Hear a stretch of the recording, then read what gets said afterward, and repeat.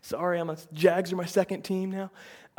And they're both getting good. I think we're going to have a good season for both of them. But anyway, I was listening to the coach, and this end of this past week was the last of our what are called off-season OTAs. It's just like off-season training activities where they get together and go through, practice in shorts and a t-shirt. And so they've got about 6 to 8 weeks off. And he said, what do you want your players to be doing during this time? He said, I want them to rest, and I want them to be in their playbook. I want them to rest and be in their playbook. And for me in my own life, that kind of hit me because I'm like, I'm kind of, the next 6 weeks, you're going to slow down a little bit for me. And maybe it is for you too. If summer happens and maybe you're not quite as busy, maybe not, maybe you're very busy. But I pray that just like the football players are going to get in their playbook in the next 6 weeks, I pray that you'll just make a dedicated effort to be in the playbook over the next 6 weeks. How are you going to enforce and keep the rules? How are you going to live out the play if you don't know the playbook? If you don't know God's commands? And some of us teach, and some of us think we can kind of live ignorant. And we'll take ignorance as an excuse. So, and sometimes that's a fear of why we don't open God's word is because we know it's going to challenge us, right? That's like a person saying, I'm not going to go to the gym because I know it's going to be hard, right? I'm not going to go get in shape because I know I'll probably sweat some and I might throw up, right? It just doesn't make sense. It just doesn't make sense. It's a bad excuse. Anytime we put excuses out there, we're basically accepting and we're lowering our expectations. We're saying we're okay with that. Don't lower your expectations. Raise them to the highest standard of God's word. Don't make excuses for how you want things your way. Fall under God's command and his authority, and let's know the playbook. So that's my challenge to you, is live it like an athlete.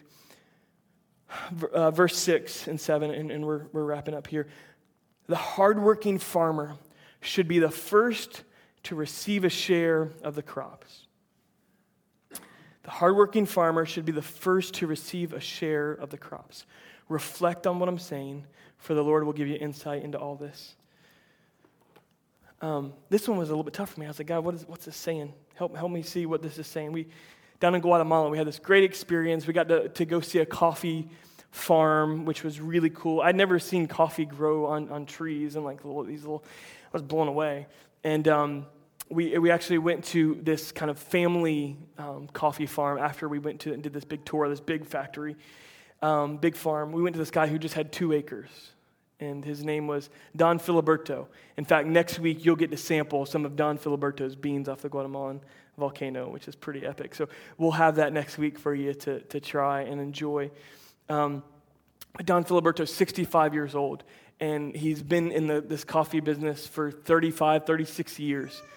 And twice a day, he climbs 2,000 meters halfway up Volcán de Agua, which is a volcano. It's inactive. And he climbs up there and he works and tills his coffee bean farm and corn fields. And I was just thinking, we were exhausted. I'm still sore 3 or 4 days later of walking and hiking up this. Bro's 65 years old and hiking up it twice a day like a champ and like ready. He's just slowing down because of us. He's just waiting on us. We're huffing and puffing because of the altitude. 65 years old, just going at it. And I was just praying, God, like what are you trying to say here? The farmer gets the first, is the first to receive a share of the crops. I tell people all the time when we set out on this journey, when people ask me, you guys, some of you are tired of hearing this because I say it all the time. Because I planned everything out and I was working hard to do this and I planned all kinds of different things about what God was going to do in the life of our church and what I believe He'd called us and the vision He'd given us. The one thing I did not calculate and I did not plan on, which is what God was going to do in me. And I tell every person, that's the best part. No offense. But how God has shaped me and transformed me on these past 4 years since we moved to Jacksonville is the best part. I've loved watching God do incredible things in the life of our church and through our church and in your life, but nothing touches what God has done and revived in my spirit and called me into in my walk with Him. Nothing calculates that. I think that's what this text is basically saying, that when we become more than hearers of the word, but we become doers of the word, the hard work that a farmer gets, he gets to pull the avocado off the tree, and he gets to eat the guac. Like we sat up under this avocado tree and ate fresh guac. It was incredible. When those coffee beans come down, nobody's getting it more fresh off the crop than he is. When we put forth the hard work and we're patient, no one reaps more than we do. No one reaps more than what we do. And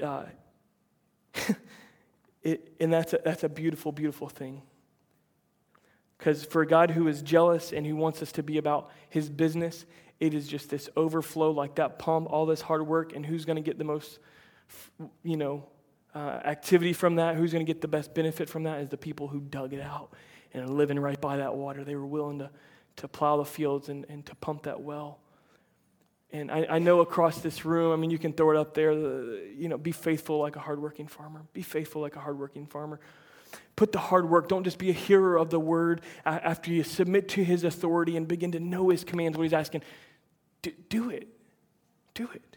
Like, don't back talk, right? Like my son does, and like I was a really good back talker, as a really big smart aleck. We shouldn't be like that with God. We can trust him. He's in charge.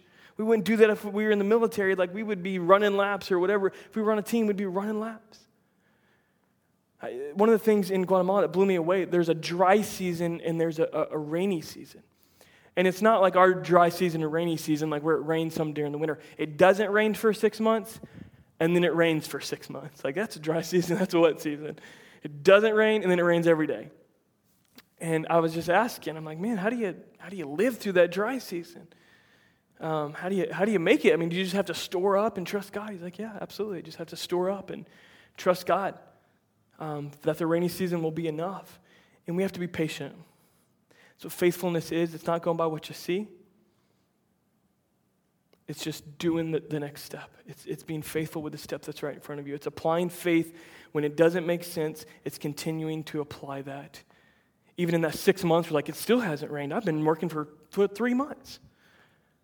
Still hasn't rained yet. Oh my gosh. Well, it's been 4 months. God, what's the deal? You giving out on me? Did I do something wrong? No, just be faithful. Just be faithful. Rainy season's coming. Just be faithful. Just continue to work the field. Just continue to be a doer of the word because the rainy season's coming. Be patient like a hardworking farmer and know that he's going to bring the rain in his time. I guess my last challenge is pretty simple. Be a doer of the word. Be a doer of the word. Submit to God's authority. Read God's word. Know what he's asking us to do. And be a doer. I don't know if that's like the simplest message you've ever heard. It's pretty simple though. Be under authority. Obey his commands. And walk it out. It's pretty simple. I want to end towards the end of this chapter. And we're going to have prayer over all the men in the room. So just prepare yourself. If you need to slip out and use the bathroom so you don't feel awkward coming up here, you can do that now. That was a joke, guys. That was a joke. My jokes are super subtle. Really subtle. Verse 19 says this, nevertheless, God's solid foundation stands firm, sealed with this inscription, the Lord knows who are his, and everyone who confesses the name of the Lord must turn away from wickedness. In a large house, there are articles, not only of gold and silver, but also of wood and clay, some for special purposes and some for common use. Those who cleanse themselves from the latter will be instruments for special purposes, made holy, useful to the master, and prepared to do any good work. I think one of the deepest longings for men and women alike, but particularly for men and fathers, is to put our hands to something and feel like we're making a difference and doing good. I see some of the deepest depression in men who don't have jobs. I don't have anything to put their hands to. I see some of the deepest depression in that. And I feel like they're getting anything out of it. I really just want to end to our men with just a quick moment of encouragement about holiness. And this is in that same chapter. It's a little bit different from earlier, but I just want to end with this. And I want you to notice what verse 21 says. Verse 21 says, those who cleanse themselves from the latter will be instruments for special purposes. We live in a generation where boys will be boys and men will be men. And we've accepted that it's okay. We've lowered our expectations, ladies. We've lowered our expectations for men. And I'm telling you to stop it.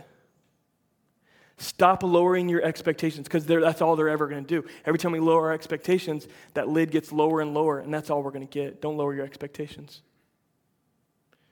Men, we've lowered our expectations because people have kind of fed this. Boys will be boys, men will be men. He's going to play around with porn. He's going to play around with other girls. He's going to look at other girls' butts.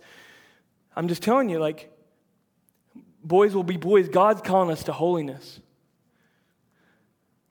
And throw up that next slide. Sometimes we get confused about this because we're not a works-based gospel. Because it's about God doing it in us. He plants that seed. Holiness of the heart is what God does. He plants it inside of us, and He causes it to grow. Anything growth, He's doing it. He's watering it. Holiness of the mind is what God does with us, right? Renew your mind. Renew your mind. Romans 12:1. Read it over and over, guys. Renewing of the mind. If you've been soaked in bad environments where if you've been exposed to porn at a very early age, renew your mind. If you've been allowing yourself, you've been lowering your standards of what's acceptable in your life, renew your mind. But holiness in our actions is what we do. Those who cleanse themselves. That means we need to get to a place where we'll be like, I got to wash my hands, right? I got to come to the Lord and be like, God, forgive me. That's not okay. I've been acting like it's okay, but it's not okay. We got to draw some lines in the sand, fellas, of what is acceptable, and it only comes by falling under His authority, knowing what He's calling us to, and obeying. Okay? And so I'm not going to get into this real legalistic message. Holiness is not legalism. Because He calls us to be doers of the word and have a pure mind and a pure heart, that's not legalism. That's just doing what He asks us to do, okay? But I'm not going to go in here and just calling all these things out. But you know in your heart, you know His word. If you don't dig into it, if you don't have someone coming alongside you, reach out to someone soon and say, man, I need to make some steps. I need somebody to come alongside me. And let's do that together. God plants that seed. But our kids and the generations, and the generation, it doesn't become fruit until we work the field, until we become doers, until we become faithful, until that tree becomes mature by us living it out. There becomes the fruit of the Spirit as we submit to God and allow that fruit to flourish. Are you guys with me? And then there becomes fruit for our kids to grab on, and they understand love. Because we've been faithful, even when it was uncomfortable. Even when we didn't have the words to say, we've been faithful with it. And then there's fruit of peace for my son to grab on. Even when he saw his dad raise his voice at mom, he also saw his dad come back and say, son, what daddy did is not okay. That's not how a man treats a woman. He saw me ask for forgiveness. When I raise my voice at him or pop his little butt in anger, I come back and say, son, that's not okay. I crossed the line that time. I did it out of anger, not out of God's discipline and correction, and that's wrong. I'm not saying there's anything wrong with popping his butt. I do it. Mine got popped every day just in case something went wrong. Just in case he missed something. He'd do an extra one just in case he missed something. But it's not in anger. It's out of the Lord's correction. I want to ask all the men just to come forward. You don't have to, but I'd love for you to come forward, and I want to have a time of prayer just together. So go ahead and everybody stand with me. This band is going to come. They're all men, so let's not worry about music. I want you guys here for prayer, and then they'll lead us in some worship here in just a moment. Guys, go ahead and come on. Don't be afraid. Let's come on up here.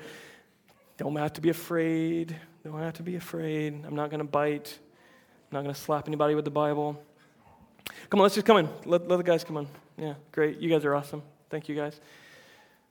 I know many of you guys. I don't know all of you guys. What I do know is that God's created you for a purpose. Each and every one of you. And whether in this season of your life or ever in your season of life, that's to be a father. I don't know. Maybe you're a father now. Maybe you'll never be a father. But God's called you for a specific purpose and wants to use you. It's in His design. Not my design, not my mess. It's in His design to use men for His glory. He has unique purpose and giftings for you. And so many times we just accept so much less of ourselves. But God's calling us to maturity and growth. And I just pray that you guys would just accept the challenges. They're not my challenges, though I kind of put words to them. I believe it's God's challenges to you, and for you to step into the calling that He's asked you to call into. And so, ladies, if you'll help me pray, those elsewhere in the building, help me pray. Guys, let's just bow our heads and let's just pray that God would continually do a new work in us. God, I thank you. I thank you for these men. I thank you, God, that you've called us to so much more. You've called us to so much more than what we settle for sometimes, God. And I just pray that this group of men that are right here, right now, God, would just receive the challenge, God, to just step up to the call and to the purpose that you've placed on our life, God.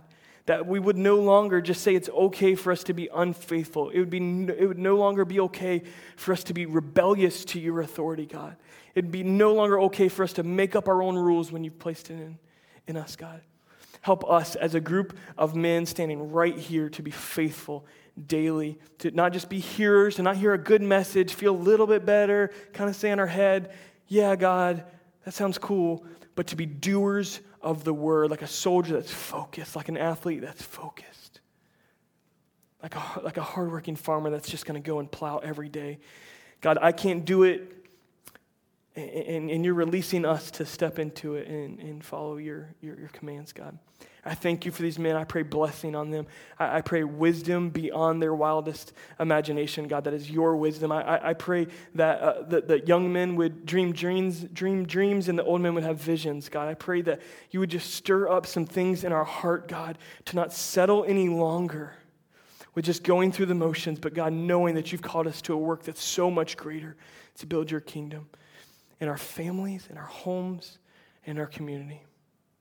God, I thank you for this day, and I pray that this would be received in our hearts today. In Christ's name, amen. Amen. Just to transition, you guys slap each other a high five, and you don't have to hug it out or anything, right? And we're going to come to the table. The band's going to come and begin to lead us.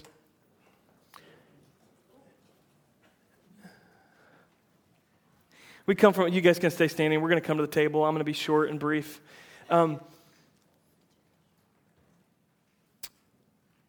We all come from such unique backgrounds. We all come from different places.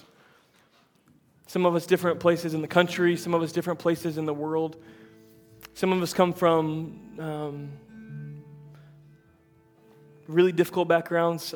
Others of us from a really great foundation we got to start on. We've come from all different places, different even religious backgrounds.